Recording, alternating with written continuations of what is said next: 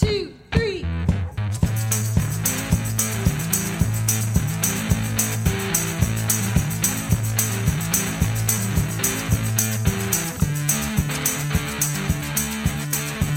Hi, I'm Gary David.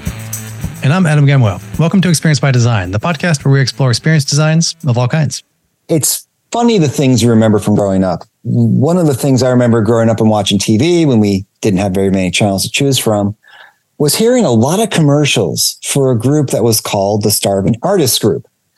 These ads would talk about how you could go to your local mall and get paintings and other kinds of artwork at really cheap prices because it would seem that the artists were starving and apparently desperate to find food and to not die from starvation.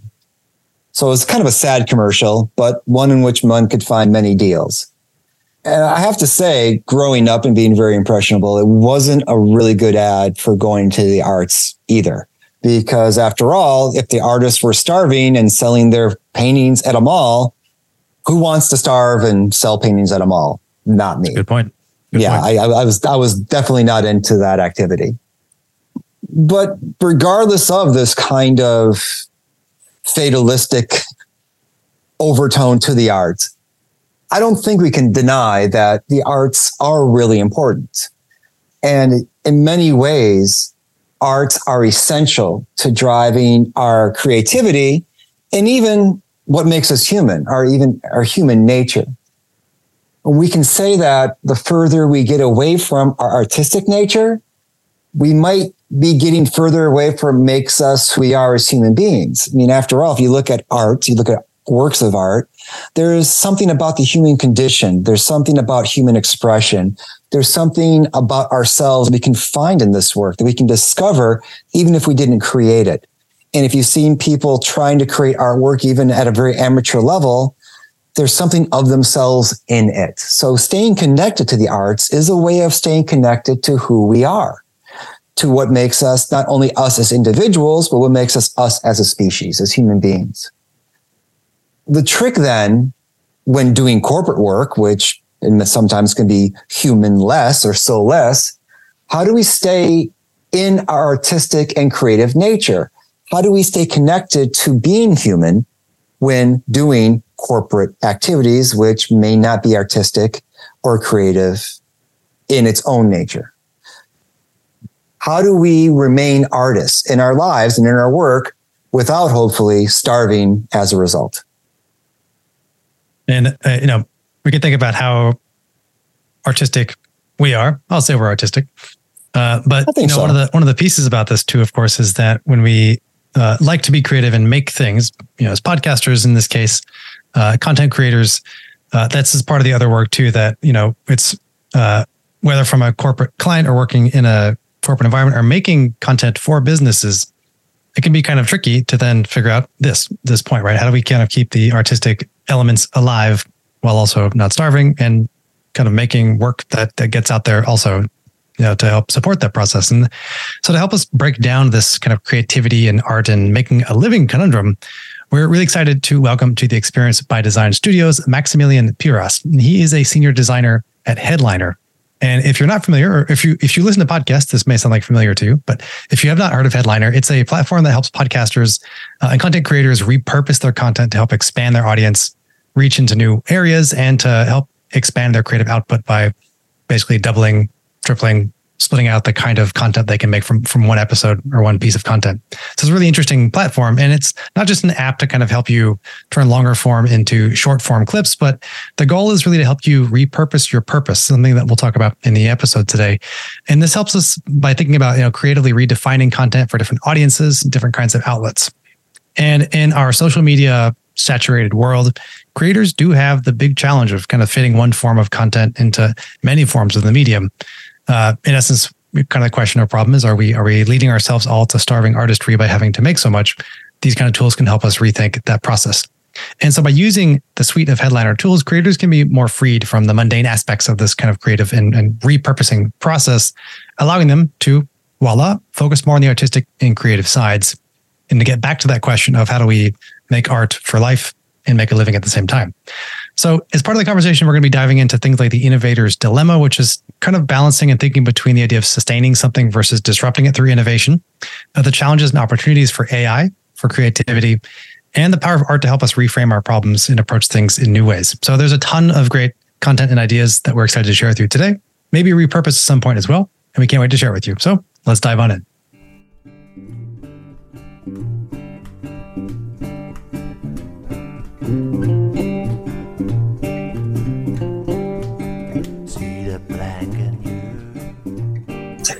I was reading your website, which is really impressive, and reminded me of a commercial I used to hear growing up. And I don't know where you're from. Where are you from, Maximillian, originally? I'm from New York. Okay, so it might not have been around here, but in Detroit area where I'm from, there was a group called the Starving Artists Group that would have sales of artwork. And I always thought it was a difficult negotiating position to frame yourself as a starving artist and to have that be the beginning point of trying to sell art. It's almost like, we're so desperate, please buy our artwork. And when I was reading your description of yourself trying to avoid being a starving artist, that reminded me of this commercial, the Starving Artists Group, how you could go to the mall on Saturday to buy their artwork. Wow. Yeah. I mean, it is what it is. I think that's what a lot of artists have to go through. So I respect the hustle. It just wasn't for me. So, I feel like if an artist is starving, I'm like, okay, you're dedicated to your work. I respect that. But me personally, I was, wanted to feel a little more comfortable. So didn't take that route, but I understand how an artist would put themselves in that position, full focus on, their craft. So I have sometimes students will come to me because I work at a private business school and they'll apologize for wanting to go into a career because of the potential earnings that career has. And I'm like, you know what? It's okay. Houses are good. Food is good. Clothing is good. Yeah. These are all good things to want. I mean, exactly. They're basic necessities of life, and that, the idea of you should do what you love, regardless of how much it pays, sounds great. At the same time, it's always a balance of how do we turn what we love into something that also we can tolerate and that we can actually live by. Yeah, absolutely. I always think it's like an interesting juxtaposition between those two framings, because why wouldn't you want to try to find the best setup for yourself and succeed, et cetera? But I think an interesting byproduct of me not focusing on art was also that you become a lot more freer in the art that you're doing. Because I still do art on the weekends. I'm drawing all the time. I'm trying to cook up random projects. And I forgot at what point it kicked in, but I was like, oh yeah, when this isn't your job, you can do whatever you want. And there's no pressure to make the work that sells. It's purely just enjoyment. So actually, I'm a big advocate of artists who are not starving, working elsewhere, and then making work, on the side and kind of being able to express exactly what they like. But didn't Michelangelo have to deal with the Pope? I mean, if you have a commission, you're ultimately working for somebody, and you have like the Pope being like, I don't know, I think we need a fig leaf right there. And Michelangelo going, are you serious right now? I'm laying on my back, painting this crap, and you're going to come at me with this at the last second. It's like, having someone deliver notes to you when the job's almost done. Could you just add a little bit more fig leaf over there? Like, I guess you're paying my bills. Yeah, exactly. So you get the freedom to turn down the Pope. So yeah, the freedom to for sure. That'll be the title of the episode: "Freedom to Turn Down the Pope." The day we turn down the Pope. Right. I don't know if anybody's actually free to do that, but that's a good question. It's actually a good point. Yeah. I'm not sure about that, but it makes me think too that there's we're talking about this. There's like two books that popped in my head. One is Jeff Goins' Real Artists Don't Starve, and Austin Kleon's Steal Like an Artist. They both say the same thing, which is these like interesting strategies for like how to thrive in creative ways, but I also agree with you both in the sense that, as a musician that could very easily starve myself. I remember I got very good advice from my partner in college. Her father is a musician full time, and he was like, "Don't go into music if you love doing it. Keep it for you. Exactly. Do work elsewhere." And I'm glad that I was told that at that pivotal moment of when I could totally have become a rock star, right? That like there's value also in like understanding one's work as passion, and then like understanding where we can place it. And so I think there is a really interesting kind of back and forth there.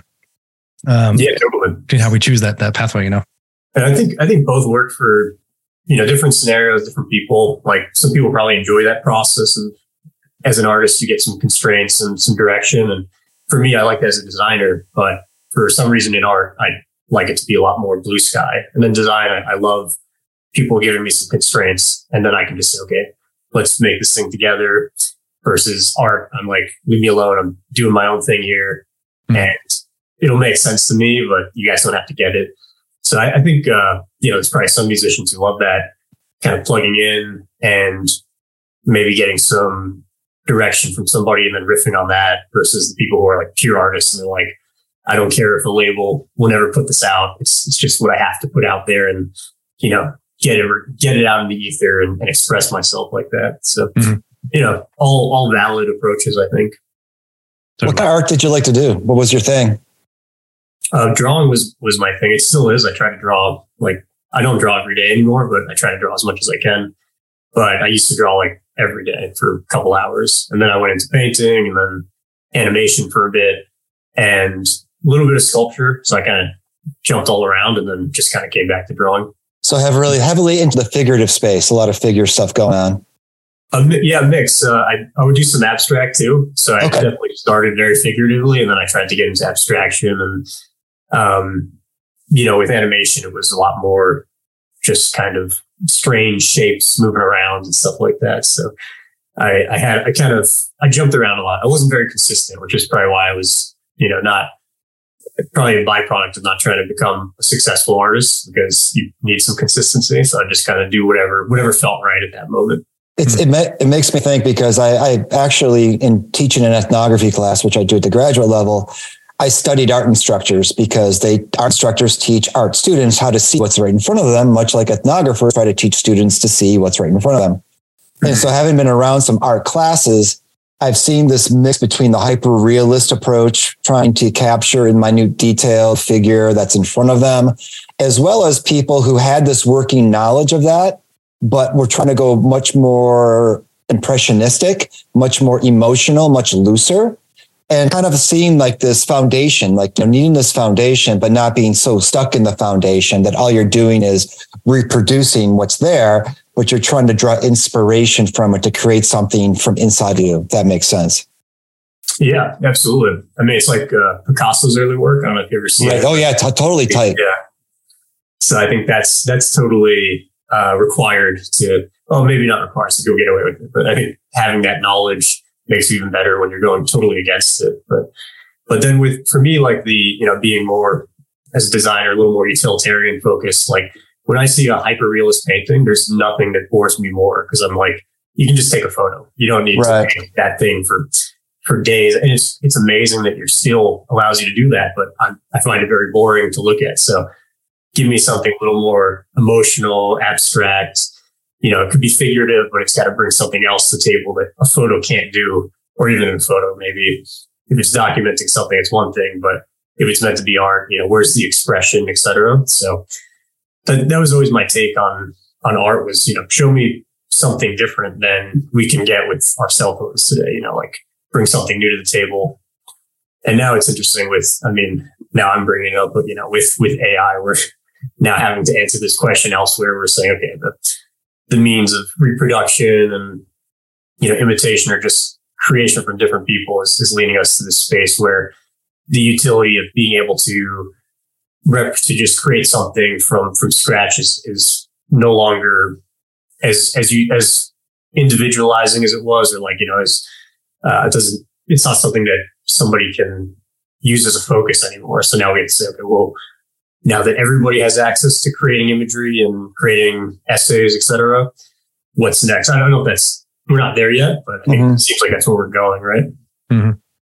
I mean, I guess I agree with you there too. And it does seem like that's the kind of direction that we're moving in. And one thing that I've been kind of wrestling with and thinking about in this space with the rise of generative AI as like a pretty easily consumable consumer product is and you kind of hit this to a bit on the value of originality, right? And on one level, like we kind of think that art itself, in a piece of art that we make, has a form of originality to it, whereas design, Canva's been around for a while, like Adobe Express, which is now called Adobe Express, right? But it was Spark Post before that, right? Like there's a bunch of these kind of tools that were not generative AI at first, but they were like banks you could draw from of assets. And so generative AI now is making it so I can like create a new image, right? I can create an essay, to your point, music even. Is there, on one level, there's the idea of the creating an original product, right? Or kind of you mentioned reproduction of images. And then the other side is, what is it that we're using AI to try to generate? In this, in like an industry sense, in terms of some of the creative work that I think makes us human is not ever under threat of going away. But it's interesting. That's what we're choosing to tackle first, right? Writing an essay, making an image, versus like, again, automating or putting generative AI to make traffic lights work better. This is an interesting question. So I'm curious about your thoughts on this. Do you see that same kind of direction at play? And like, what does it mean when in terms of like, is there a reason that we're like going to those forms of creation first as ways to use AI? Is it because it's like it's a fun thing, so we want to like add some fun extra pieces to it, or is it just like a weird happenstance that this is what we happen to be trying to generate around? Yeah, it is really funny that it like came for the developers and the creatives first, like, and the truck drivers are still cruising along. And meanwhile, we're all like, "Oh, are we out of jobs now?" I don't know. But also sorry for making this about AI within the first 10 minutes, and there's only a matter of time. But here we are. Right. I saw on Spotify, the CEO said that generative AI as a topic for podcasts is up like 500% this year or something. No doubt. No doubt. You don't say. And here we are adding to the pile of AI based of AI podcasts about AI. But yeah, I think it's it was really surprising when you think about it. It makes sense because there's things that you need to get right, and then the rest, creativity, like everything's subjective. You go to, what was it, the Biennale where, I forgot his name, but the artist who taped the banana to the wall, and that was like a piece or something. I forgot what his name was. He's a good artist though. Besides the banana, his work beyond the banana is very interesting, but the banana maybe was more of a statement, not a representation of his skill. But so anyways, that's, when you can type a banana to the wall and that's art, it kind of makes sense that AI can start taking this over because there's a big margin for subjectivity, right? So you're saying that there was some low-hanging fruit there.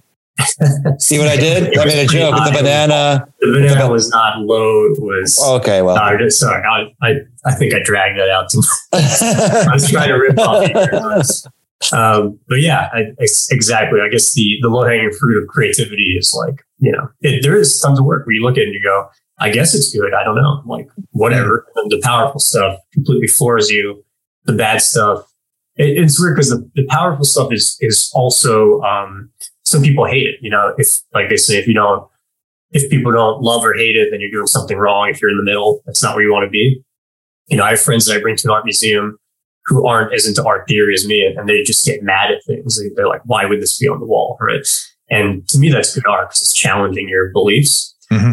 But all the stuff in the middle, I mean, like, yeah, why not? Why couldn't that be the reaction we have with it, which is kind of ambiguous? Just looking, you go, oh, yeah, I guess that's interesting. Whatever, let me move on with my day. That seems actually a lot easier to automate than, maybe driving a truck or the traffic lights, right? There's real world consequences to that stuff versus the piece of art you see on a newsletter that you scroll by in like 2 seconds. Just go, oh yeah, cool image. Let me get to the text. The consequences are pretty low, so easier to automate, I guess. That's my take. I have a friend. You made me think of something. I have a friend who owns an art gallery, and he sells, works of art. And he says when someone's buying a piece or thinking about buying a piece, they also come in and say, "I want that." They want to learn about the artist. They want to learn about the motivation. They want to learn about the person's background. There's a desire for a larger narrative to add meaning to the piece other than it being just a pretty painting. It also makes me think about video games, and Adam and I are, both play video games. I don't know if you do, but the games in which there's a narrative that drives the content, that there's a story, and it's not just Donkey Kong. Although I guess Donkey Kong did have a story, you're saving the princess. Right. But, so it's like this idea of, sure, like a generative AI might create a picture, but what's the larger thing driving the production of that piece? Like you said, it could be hyper realistic, but what else is being brought to the table beyond just the technical capability of producing that, figure drawing or whatever it is? Mm-hmm. Yeah, absolutely. I mean, I think there's stuff that like that, there's no way to automate it. I might eat these words, but it doesn't seem clearly like something that you could automate because it's about the human connection.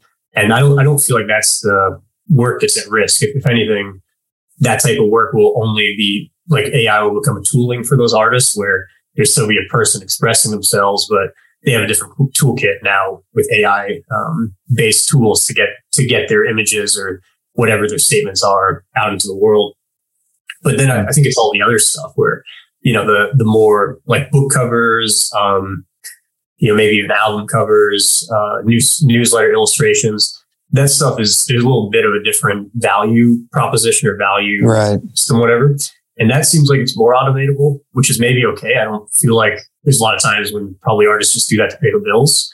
But I guess the question is, are we removing a kind of a ladder to get to the other, was that kind of the stepping stones to get to that spot where you're in the gallery, which I think is very few. I don't know what the stats are, but I guess not that many artists actually make it into galleries and make a living off of selling work like that. So are all the stepping stones now go away? Because that's something that's pretty concerning for me as a designer and I assume developers too, where a lot of the junior work that we would hire a designer to do in the past is now pretty automatable, which is good for us because we're already kind of secure in our jobs. I might eat these words as well. But, we're at the point where, we're old enough. We've been here for a while. We kind of don't need to work our way up to as much because we're a little bit closer to like being in the system, I guess. But the people who just graduated college, are those opportunities now gone? The ones that I started out with, which was like, optimizing images or like, but very production heavy tasks. And so I think that's the question for me is how is it affecting the stepping stones to get to these higher up opportunities where people probably feel a little less threatened by automation. Unless I'm wrong and we're all wrong and we're about to get automated as well. We'll edit that out. If we're wrong, we'll just edit it out and have AI put new voices in that shows we're right. Deepfake us, make it easier. Right. No, but that's an interesting point too, to think about, how can we, and both should we, and how might we predict what and where automation is going? I know it's kind of a weird question too, but it's like, even if we kind of think about also your product design work with Headliner, for example, like, the idea and the service behind taking an audio program and or video program and helping them create either short reels from it, transcripts, like follow along other assets that can then move to different platforms. It's like, I think about that too. And it's like, that is an incredibly valuable service because then it helps a podcaster or a content creator, like, be on more platforms more easily, especially for a small team of one or two, right? Where you then would have to make everything before this process. So even that's an interesting question too, because the other side I'm wondering about here too is like, what help comes in service of, especially again, small designers or more junior producers, maybe, for creating like other kinds of content outreach, which I guess is a little bit different because that's like content repurposing maybe versus creating something new fundamentally. And there may be that piece too, I guess, in terms of like, where's automation going there? I think between these ideas of like repurpose versus generating new content. But I guess both those would equally affect junior level employees, perhaps senior level employees too, at some point, I suppose. So, I don't know. It's an interesting question of like, how do we think about where it is that, where automation might be taking us? I guess, do digital products point us in any directions, or have you seen things that like kind of register on your radar that like say, here's what you should be thinking about for what automation is doing for us? Yeah, I think the big one for me is just trying to classify it as how big of a paradigm shift is this? It's obviously massive, but is it? I always go back to this book, The Innovator's Dilemma. I don't know if you guys read that one. And sustaining innovations versus disruptive innovations, and I think to me, it's trying to understand how disruptive this is going to be in terms of whatever. At this point, it's touching everything, right? So it's like, I guess, the entire web and most of our workflows. How disruptive is it to that? And there's actually an interesting piece from, I think it's Ben Thompson, who writes Stratechery. I don't know if you guys know that blog, but he had this piece talking about how he thinks all these, and of course, AI has been with us for a long time. So it's also a bit strange to say like, oh, it's here now and we do it. We've been using it for decades, maybe more. I don't know, just leave it at decades. So I don't overstep in some form, right? But now it's gotten really good based on large language models. But the question is that how disruptive is that? Or is it more of a sustaining innovation? And it's looking more and more like it might be the latter. Like, and his piece was all about how Google is able to respond pretty well to this threat of Bing and OpenAI now putting generative AI in their search engine, and Google's implemented it as well. And it's almost as good, or it's, maybe a little bit better for this, a little bit worse for that, whatever. But his whole point was, usually when you have disruptive technology or disruptive innovation, it's not that easy for the incumbent to just take a few steps and all of a sudden they're very competitive. And also, by the way, like, they're the ones who invented the technology to a large degree. So in a lot of ways, it looks like it might be more of just an upgrade of everything else we've been doing. Like, it might not be some massive disruption. It might be more of just a massive increase in efficiency for everything else that was in place versus completely changing it. And so in that case, maybe the question is about when things do get more efficient, are we really going to stop doing any things that we're doing right now? Or is there maybe this like pent up creativity that we've yet to unleash now that we're more efficient? Everybody will kind of reshuffle in ways that they can create more interesting things. And we just, as opposed to automating all of ourselves out of jobs, we instead just create a lot more things that are useful, right? And maybe those junior people who the stepping stones are gone for, maybe now it's easy enough for them to spin up their own projects because, you don't need to be as good a programmer anymore. You can just use ChatGPT to help you program whatever, or create art or create content. And maybe we just get a lot more diversity in the ecosystem. So that's my hopeless optimist read of it, which I tend to go on the scale of, towards optimism, glass half full. So I might be wrong about that, but at least I'm excited and happy about the potential we have here. One of the things that makes me think about with all of this, especially around interaction design and interactions with people and whether or not we're interacting with an automated voice agent or not.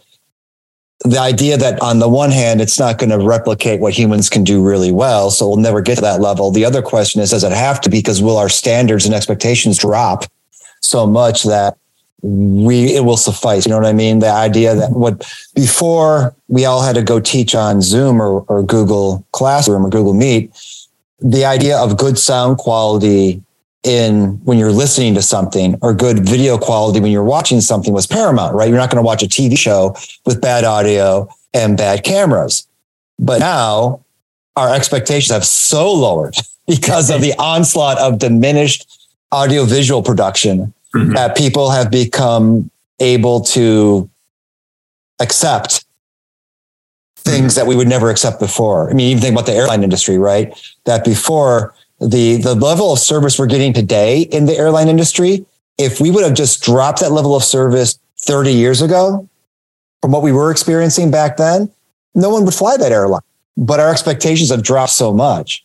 So is it going to that the technology will get so good, or that our expectations will drop so much it doesn't even have to get that good? Yeah, that's a really interesting point. And like the thing that kills me the most today is those TikTok or Instagram videos where people are just filming their face, or they're doing a skit, but there's no costumes, there's no set. It's like we have to imagine everything. I don't know if you guys have seen this. Oh, trust me. Have I seen it? I have a 13-year-old. You have a 13-year-old, right? So I'm just like, how does that pass for entertainment now? Where's the set design? Where's the costume? Why is it just one person? Where's the chemistry between the different actors, different comedians, right? So I totally hear you, and I think it's one of those. That's my moment of being like, wow, I guess I'm getting old, because apparently this is what everybody is. This is passable at this point versus I thought our standards were a little higher for what makes good entertainment, but there you go. I used to, when my daughter was on her phone laughing, I used to say, "Oh, what's so funny? Let me see." I stopped asking because every time she showed me what was so funny, I was like, I don't get it. Like, what's funny about this? She's like, "Oh, it's hilarious. This person is dancing." Right. I'm like, okay. Like, what's so funny about it? Well, they're dancing in their room. I'm like, okay, well, and what's their content? Well, that's it. That's what they do. They dance in their room a lot. I'm like, yeah. And how many views does this person have? And then I look at the number of views. I'm like, oh dear God, this is ridiculous. I weep for this generation. It's awful. It's very strange. And like, I would think they'd want to be in a room with other people making, skits together. Like, I remember when I was growing up, I loved all those sketch shows like Kids in the Hall and Saturday Night Live, et cetera. And I'm like, why aren't people seeking out that kind of that chemistry or that energy anymore? It's definitely probably a statement on the isolation that technology kind of pushes on us, I guess. And hopefully that's not the case. It's just a small representation of, maybe like it's one of those things where I'm like, maybe I'm using the wrong thing to judge here. Like maybe my measure of sketch comedy isn't the right thing to say society's going down or not, like. I think it's a pretty good measure, actually. I mean, I think about that. I think about like watching Monty Python growing up on on PBS or whatever. And, I saw Kids in the Hall live. I've watched SCTV, you see like these, the Groundlings or, Upright Citizens Brigade. All of these things are like, oh, okay, there's an art, there's a mastery, there's a way of putting it together. There's a trajectory of learning how to do it so that you reach a certain, position where you can then feel comfortable in putting yourself out in the world. I somewhat admire these kids and other people's lack of self-awareness because they're not afraid of just putting crap out into the world. And I wish I had that. Yeah, I listened to podcasts about, like, forgetting everybody's names today, Ty something, some new pop star. And that was his method of figuring out how to get onto the charts, was he just throw stuff on TikTok, see what people react to. He treated it like a complete experiment. And so I thought it's really interesting. He's like A/B testing his songs, and it's both fascinating and maybe terrible. But I put his music on; it's pretty good. So I was like, all right, he's talented, and it's just different now. I think it's. Yeah. I always go back to, and now I have friends who they'll hear new music and they'll say, what is this? The kids, they don't know what they're listening to. This is terrible. It's not like our music. And I'm like, this sounds way too familiar to what our parents tell us. Right. Do not see the cyclical nature of that. Maybe it's the same here. Like if you put on, like if think of, being maybe 60 years old and you hear Eminem for the first time and you're like, this is what the most popular music is at the time. Like maybe it's a similar thing where you just have to, when you're in that zeitgeist, it makes more sense to you. That's my hope, at least. It's not worse. It's just different. And, as you understand whatever that zeitgeist is, maybe it makes more sense, but I'm definitely out of the loop enough where I don't, I miss the Kids in the Hall sketches, as opposed to everybody just dancing in front of their phone. Mm-hmm.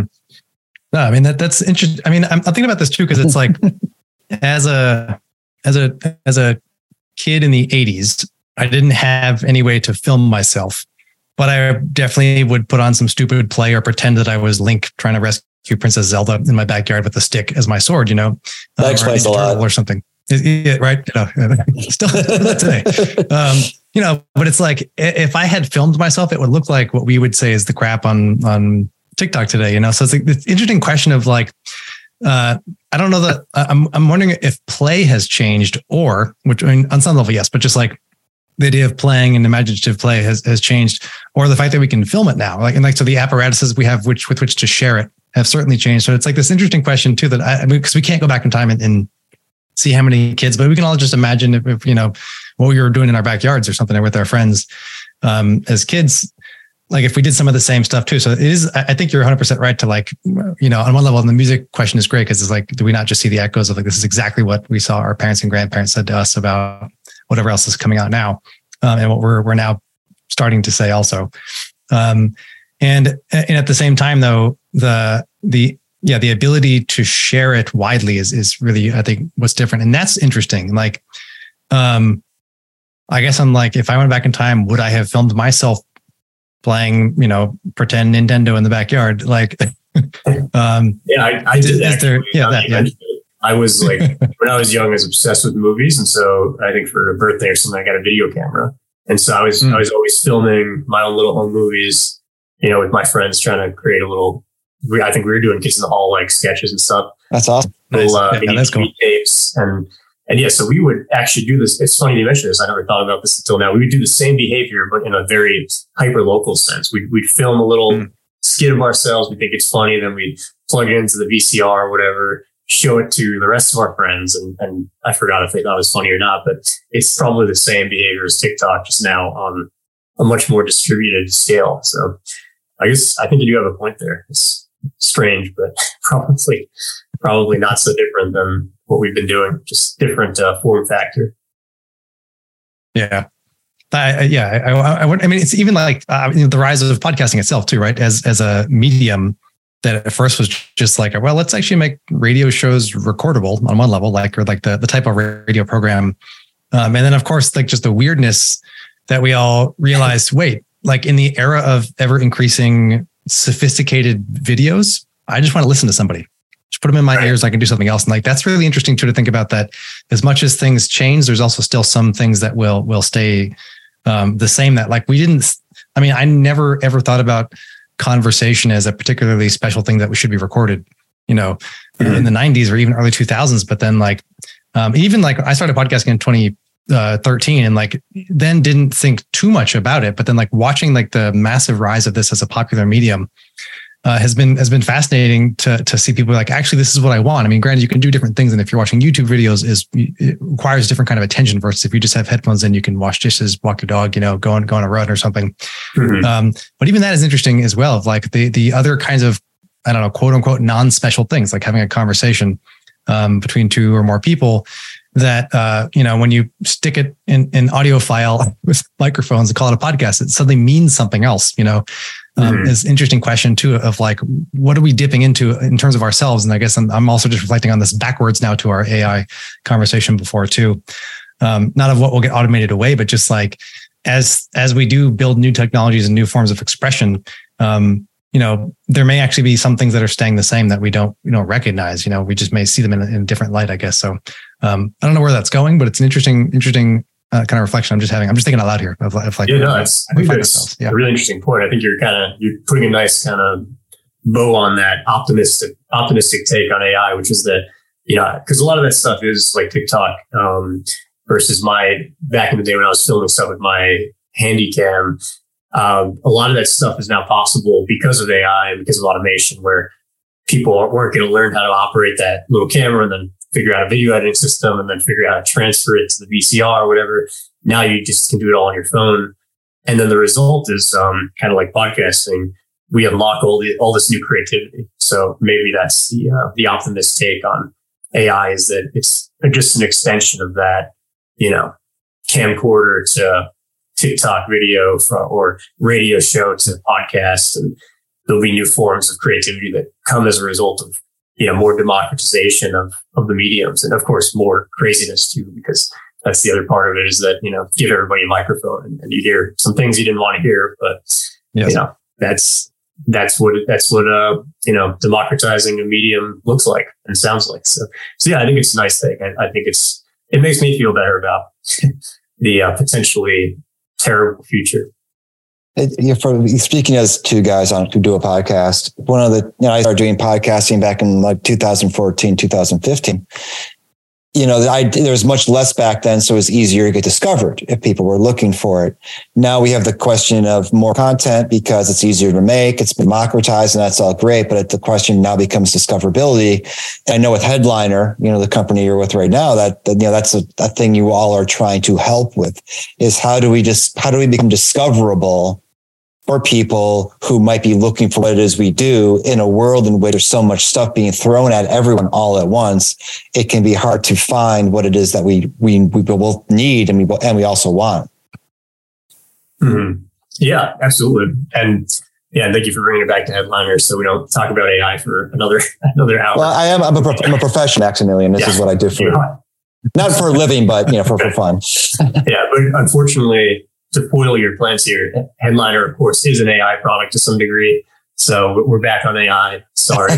But yeah, I mean, it's exactly, I think, about just helping people sift through all the new content. Like we unlock creation and now we're just overloaded with potential things to try. And so those curation tools become much more powerful, which of course is not a singular tool. In some ways, it's like the web itself has all these systems and protocols for curation.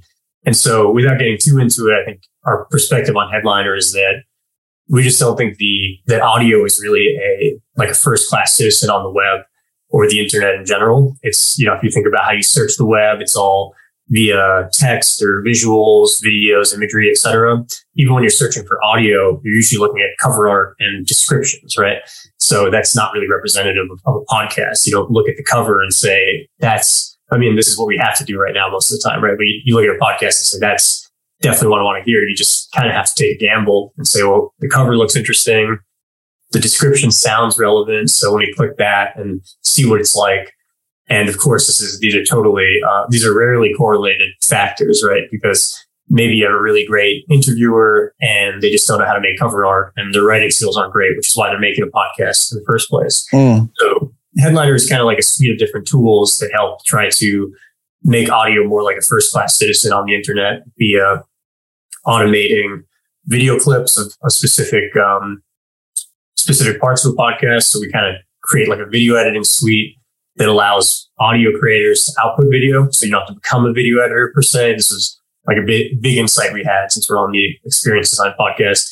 A big insight into the experience was that a lot of audio creators, although they need a video to promote their show across, let's say, social media, they don't want to edit videos. They don't really know how to. They think audio first. So we've been doing a lot of thinking of like, how do we make video editing feel more intuitive to an audio creator? And so, anyways, to get back, so I'm kind of losing the script here, but to get back to the Headliner, that's you're just trying to make it easier to discover audio all across the web. So, AI plays into it, of course, because we transcribe the episode. So there's a text component that we can use that to create recommended clips. And then we can automate those into trailer videos for social, etc. So pretty much it's just a big practice in making audio more discoverable. I also even think about, not just podcasting, right? I think of myself, even though I'm a professor, as a content creator of sorts, not just because of the podcast, but because I'm creating content for classrooms, for students. And now there's such a mix of, what we call hybrid environment, online and in the classroom. So some classes are flipped classes where students watch a video, then come to class physically. Or I record my lectures while I'm delivering it in person so students can go back and review certain parts of it. Or I'm just teaching asynchronously where I record all my content and students access it independently. That's all creating content, right? And I've been really, and by the way, most academics create dreadful content. I mean, it's bad. It's so bad. I can't even believe, I texted Adam yesterday. I was watching some content. Didn't I text you, Adam? I was angry. You did. I was very upset because I'm like, this is horrible. And it reflects badly on all of us because it's not the bad content, but it's bad content creation. And so I even start to think about a tool like Headliner to help academics who's, aren't video production people. They're not audio production people. They're, professors and experts in certain areas. How do we create better content for the multiple modalities that we deliver our material? It's a huge challenge and a huge opportunity as well. Yeah, it's super interesting. I think it's, on some level, I feel like the future is really just about, it's about maybe content or messages, regardless of the medium. Like we'll have some Headliner is kind of, in some ways, it's like a conversion tool. So you have a piece of audio. How do you make that text? How do you make that video so that the message within that can just be plugged into all of the different ways we discover content across the web. So, tons of people are on YouTube. Why can't the podcast also be distributed to YouTube? So it gets sent out to all the podcatchers. You can listen into in an Apple Podcast or any podcast app.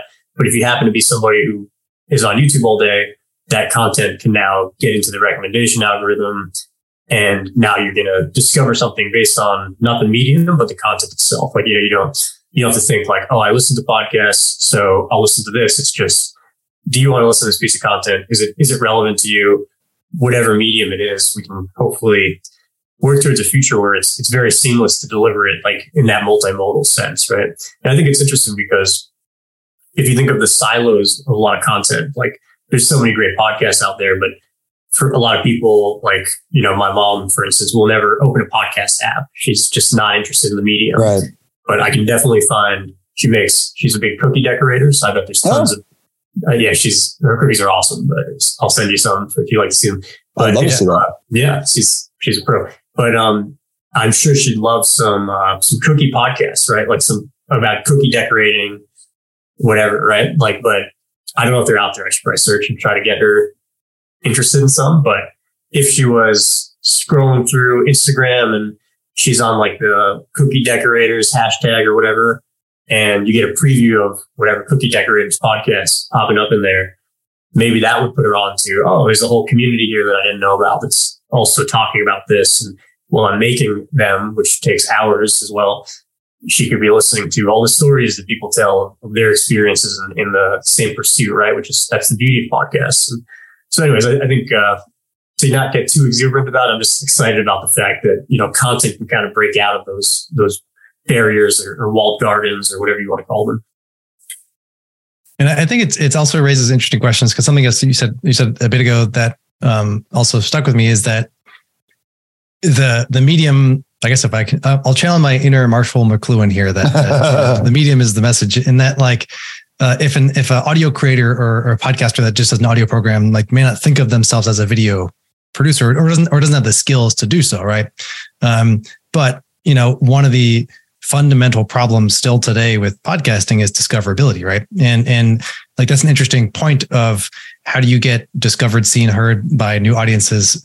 And one of those pathways is to be on more channels, right? And that then, of course, means making the jump to video, or even clips of an episode. If you have 30-minute, hour-long episode, you know, having a 2-minute, like, here's a great nugget to get someone excited, is interesting. So even as this idea too, in terms of like, I guess, I don't know, do you think that we will begin to see, or are you already seeing, I guess, in different, I don't know if there's user research on this that y'all have found, or just in general, that we're seeing creators either say I said that I was a podcaster, now I'm a multimedia content creator. Like, are people's identities changing, I guess, or how they express themselves as creators, because they can more easily or have more democratized access to being able to change the channel, as it were, in terms of what they're putting out?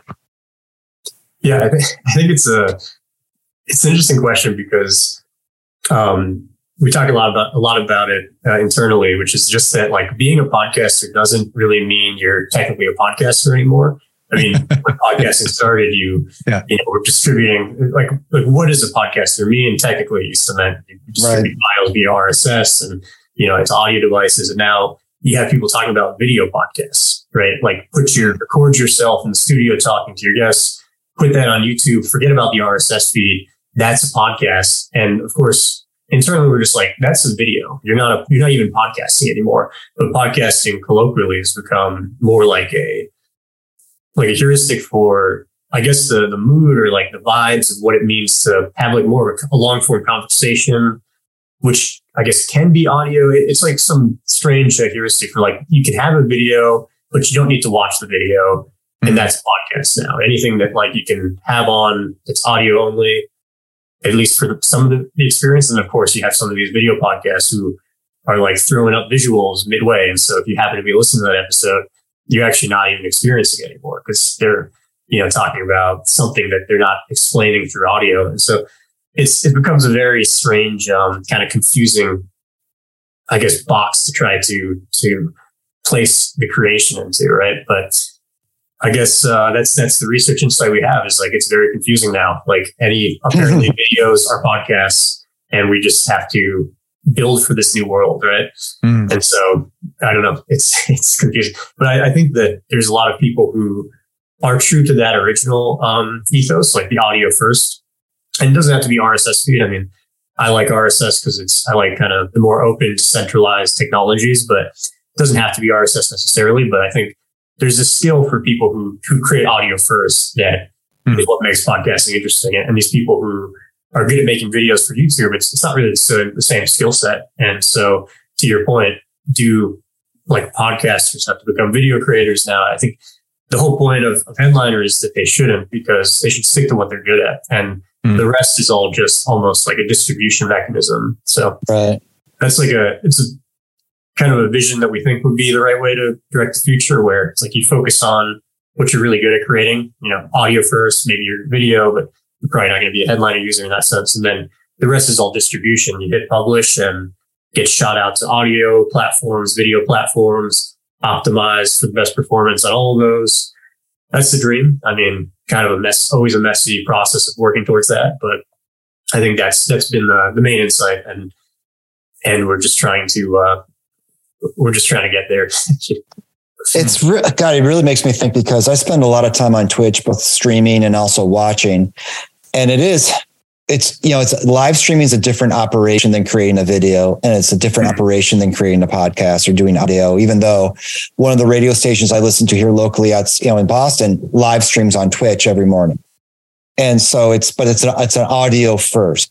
And I see people who are, either doing a show, they even have a podcast channel on Twitch now. They're doing a show, but they're also creating clips for TikTok, but repurposing. It's like, and I think that's the definition, right? What's your purpose? Number one, what are you here to try to do?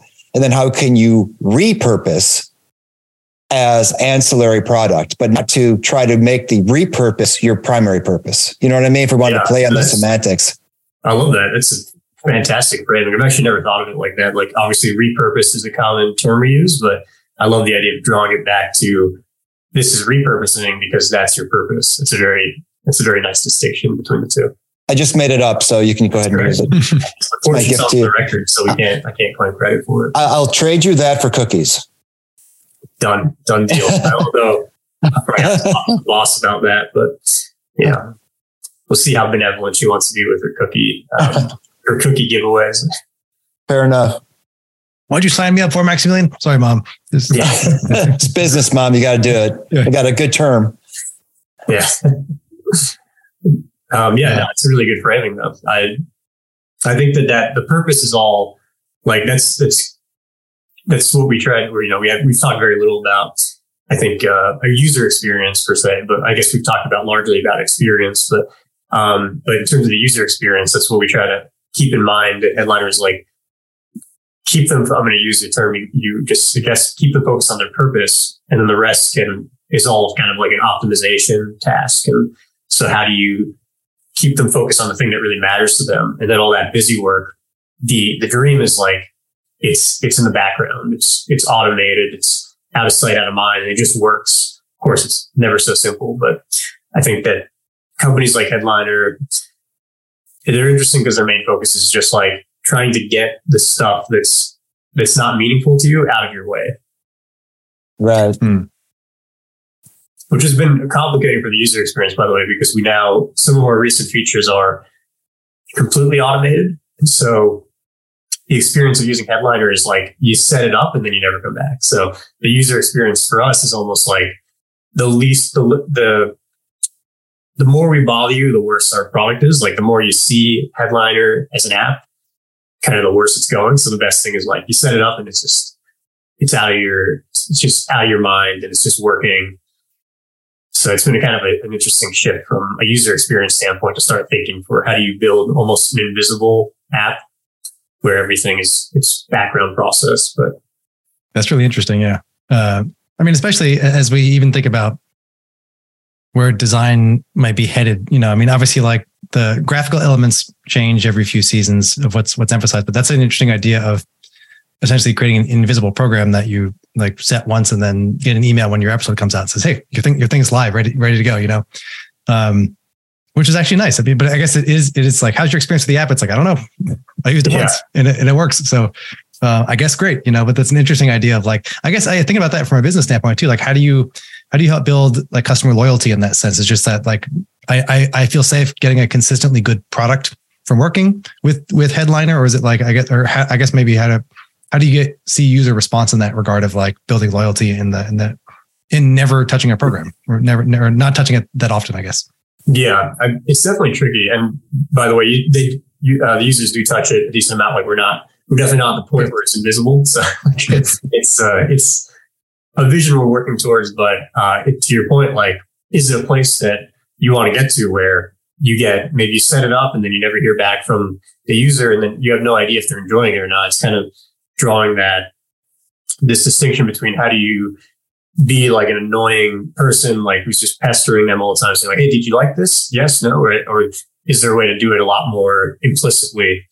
And so it's a question that, I don't have a great answer to. It's something that I've been thinking about a lot over the past maybe 2 or 3 years when we started automating a lot of the app away.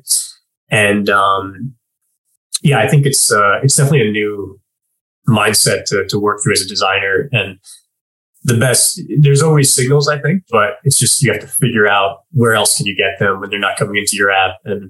Or do you want to, maybe the completely hands-off experience is not the right one, because as I mentioned, we're not even there yet. So we still have people who come back to the app and we can figure out, okay, well, if they, use the video, if they download the video, that means it was good. Or if they went to recreate it, that means it probably wasn't good. And so even more so explicit feedback mechanisms where it's like thumbs up and thumbs down. So that stuff maybe should never be removed because the quality of the output might suffer as a result. So it becomes one of those things where, maybe there's too far, maybe you can push automation too far. And when you completely bring the human out of the loop, you just have a worse product. So the better product does have a little bit more friction and it's hopefully as enjoyable as possible. Like, yeah, you have to come back and give us some insight into how it worked, but it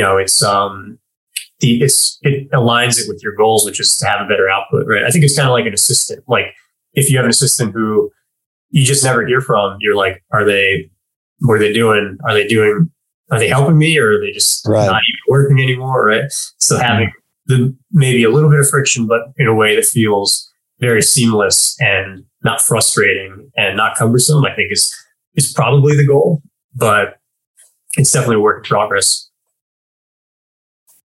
Do you guys have any like invisible apps that you have experience with? Like any automation tools that you frequently run or have tried out in the past? Adam be the guy for that. He's more of a tech guy. I'm old. Maximillian. I'm very old. I don't know these things. I'm waiting for the rotary phone to come back in the style. Only uses Twitch. Only uses Twitch. What are you I'm trying to think. That's a good question. The rotary phone. Rotary phone. Nice. Have you heard of that before? Could be fun. Yeah, because you spin it and then you wait a while for it to come back. And when you have a phone number with a lot of 8s or 7s, it's always a bummer. Yeah. I think that's where the iPod wheel came from, right? The inspiration for it. Oh, it might have. Interesting. Maybe. I'm not 100% sure, but we'll run with it. You heard it here, folks. Maximillian says the iPod wheel came from the rotary phone. Print it. Right. And let's wait for the fact checkers to all call me an idiot. But I mean, there's something about those where I used to play those when I was a kid. Like there's that experience. It's like when it's more streamlined, you kind of lose that tactile enjoyment, right? Where I love the tactile feeling of the release when you pull the router, whatever that wheel is called, and then it would just sling back. And then, that kind of clink, that was experientially, I thought that was really fun. So there's something to be said about the rotary phone was doing a lot right. Maybe we got to get back to those experiences. Maybe we need some new iPhones with the rotary phone. Rotary dial. I know. I remember when, I don't know if it was when the iPhone first came out, or right after, but there was some speculative design sketches or like mock-ups of basically an iPhone screen, but it had like the video of the wheel from the iPod of like a way of how would you scroll on a video screen like that? Because remember, if we all forget, like in 2007, before that, we had never done that before, and just had a fully tactile thing. And so I remember it was like literally just a video version of that. Oh, wow. And I was like, that's actually sounds kind of sweet now. But it wasn't interactive, like it was video demo. Yeah, exactly. It's just like a speculative demo of like what it could look like. The people always make like, oh, here's what the new MacBook might look like. It's that kind of like speculative stuff on Dribbble. Yeah, I love that stuff. Just like all the stuff we take for granted, the like keyboard or mouse. Like when you think about it, it's such an amazing concept that they were able to figure out how we could interact with a computer like that. And then, of course, hopefully soon it's gone and we have something better. But the iPod wheel, the touch screens, etc. I just think it's all very interesting in terms of like the different input devices, but that's kind of a deep geeky rabbit hole that I won't bring you guys down. Well, it also makes me think, and I really don't have any AI devices running in the background, but I started video gaming on an Atari, right? I mean, the joystick was literally a stick, right? And it had one button. And now I've been playing on a PS4. I've been playing Apex on a PS4. It's very different. And the first time I looked at that controller with 4 buttons on one side, 4 buttons on the other side, 2 little thumbsticks, and then 2 bumpers. And then even if you go like a SCUF controller or something like that, you have buttons underneath. There's a lot happening. I'm like, I don't know if I can handle this. I really don't know, because there's a lot of coordination. And again, I'm old, but it is interesting the ways in which we can become adept at manipulating certain kinds of physical tools given enough time, right? And given enough motivation to go in there. And I think to your point about friction, on the one hand, it would be great if it was seamless. On the other hand, there is something to learned mastery. Mm-hmm.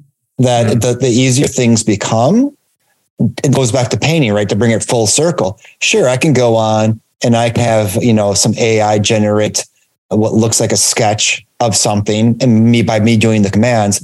But there's something about learning how paint feels across a canvas, or how a certain softness of pencil feels on a certain type of paper, or a rotary phone feels in your hand. And maybe that's nostalgic. Maybe, again, it's something that future generations would be like, well, why would you want to do that? It's like having childbirth without epidural. Yeah, one could, but why would you want to? Right? But at the same time, bit of an extreme. Yeah, well, extreme place to take it, but that's where I went. Having watched childbirth a few times, but it's like, the idea that friction can be a good thing, because through friction, we attain growth, and we learn. Yeah, absolutely. I'm actually doing some writing about this right now, and I've got all these examples that I thought were really interesting of different people advocating for friction, which feels a little counterintuitive from user experience design, or maybe even just experience design in general, where you're kind of told to try to remove as much friction as possible. Right. But then the asterisk is like, some friction is necessary, and it doesn't seem necessary at first, but then when you start to dig a little deeper into it, you realize, that's actually, it seems like nothing's happening here, but there's some second order effect that if that's removed, now the whole rest of the experience is messed up. So it's almost like a misplaced externality, in the sense that like you don't understand the implications of what that's doing, and then you pull it out and everything gets worse. So what seemed like unnecessary at first was actually, holding things together. And there's a bunch of great quotes from Don Norman on this. He's actually got a book that I've got to read. I think it's called Living with Complexity. So I've only got a few quotes from it. I haven't dug in yet, but his whole point was, things that you understand aren't complex. You look at a airplane cockpit, and myself, at least, I won't speak for you guys, but if I look at the airplane cockpit, I'm not going to know what's going on. It seems really complex to me, but to the pilot, it's not. It's intuitive, right? Because they've gone through the friction of learning it, and now they have this amazing skill of flying a plane, which all the controls are necessary to do so. So I think it's all situational in that sense, that, things that have a little bit more friction actually can be adding a lot more value, as long as the experience is intuitive and enjoyable, right? So it's a little counterintuitive, but I think it's an interesting idea. Yeah, no, that makes sense. I mean, there's like, and it's complex to whom, right? It's like the levels of friction also will matter. But I agree too. It's like, because there's been a lot of conversation of like pushing for the frictionless designs, and it's like, but I think you're right that the right amount of friction is important, right? For like, and oftentimes in this case, like the unintended consequences, if we don't realize that, if the pursuit is to have a frictionless experience, then it's like, that's an Amazon problem where you like buy things too frequently because you don't actually want to, right? Right. Or like the Alexa, you guys hear about the Alexa ordering stuff from the TV, and then there came some weird kind of recursive thing where they had news reports about the Alexa ordering things off the TV, and like on a TV show, a news TV show that's reported, which then created a bunch of more Alexa orders. So by reporting on it, they kind of like distribute the problem even further. So. That's how they're going to take us down, man. That's it right there. The Alexas are going to gang up on us with the generative AI, and they're going to order things, and we're all going to become bankrupt and subservient to the larger Alexa hive mind. All right. Unplug, man. Ridiculous with Amazon Prime orders. It's not too late. I knew it. Oh, Bezos finally got us. Right. This is a master plan. Only from his rocket ship. Yeah. Can't escape that. Well, thanks so much, Maximillian. It's been great talking with you about all this stuff. And you write. I know you write a lot. Where can they find your writing? And we'll post it in the show notes as well. But like, where can people find all of your interesting musings on all of these topics? Yeah, thanks. I actually don't write super frequently. It's about one or two a year. So my batting average is a little. It's very academic of you. It's very academic. That's pretty good, man. I'm like an unqualified PhD. I have a PhD in everything but title and perhaps knowledge and et cetera. You give me cookies, you give me cookies, I can get you a PhD. Oh yeah, you got the back channel. Don't worry about it. I got my connect. I get your PhD. Nice. Yeah, thanks. You can find my writing on my website. It's just all linked there. So it's maximillian.nyc. And yeah, it's been a pleasure. Thank you so much for having me. Really enjoyed talking to you guys.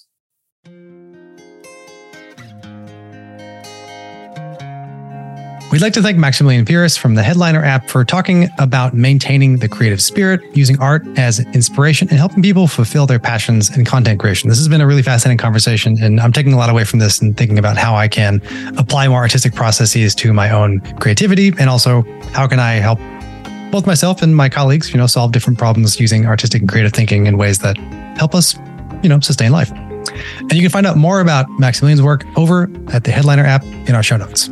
As always, we want to hear from you. And some of the questions that we're kind of coming away from this conversation with are, have you used AI in your creative process? And is it something that you find helpful, or do you want to keep it at a distance, with a 10-foot pole? And also, how do you feel about repurposing content tools? Are these things that you've used before? And do you find them helpful as part of your workflow? Or also are you curious? Are you kind of app curious in this case? So we'd love to hear about those as well. You can shoot us a message as always at feedback@experiencexdesign.com or jump in the conversation on our LinkedIn page.